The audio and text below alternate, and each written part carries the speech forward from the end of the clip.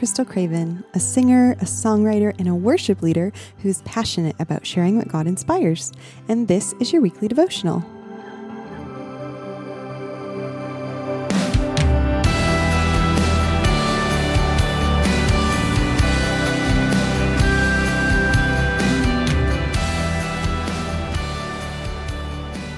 Luke 6:6-10 says, "On another Sabbath, he entered the synagogue and was teaching, and a man was there whose right hand was withered.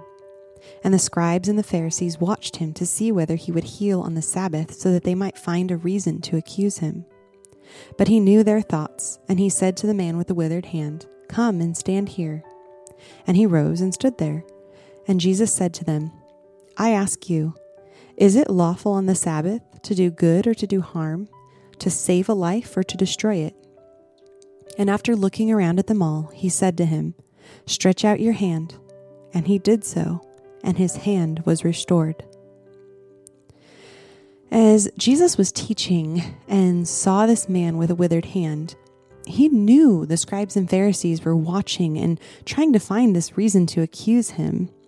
Yet he also knew what his Father was directing him to do, which was to heal the man with the withered hand.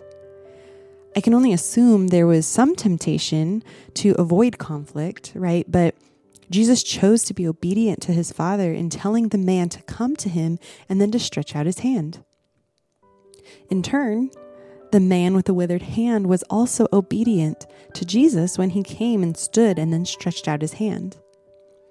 In both acts of obedience to God, this miraculous healing was done, and the man received restoration to his hand. So here comes the question: how do you respond in the face of conflict?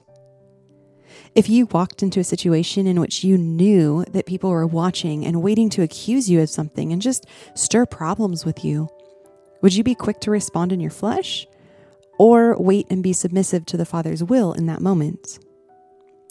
This is a really hard question to ask yourself and to truthfully answer.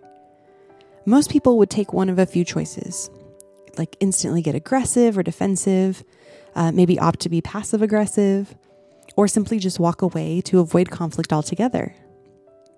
Personally, I know in my own flesh, I might initially get my feathers just a bit ruffled and be upset that someone is seeking to come against me.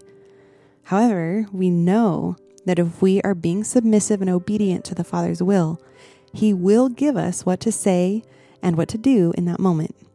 So we should respond in the spirit of power and love and self-control. One thing to take note of here as well is that in light of the Pharisees seeking to come against Jesus, Jesus didn't lose sight of the Father's will and that prompting of the Holy Spirit to heal this man with a withered hand. This man's life was worth navigating the will ills of other people in order to bring restoration to him. So next time you're in a situation that may initially really ruffle your feathers, pray that the Spirit would reveal to you anything that the Father wants you to say or do in that moment. Don't just react in your flesh. Take the time to shoot up that quick prayer and see what God would have you do. And who knows, you may impact someone else's life greatly for God's glory in that specific moment through your submission and obedience to your Heavenly Father.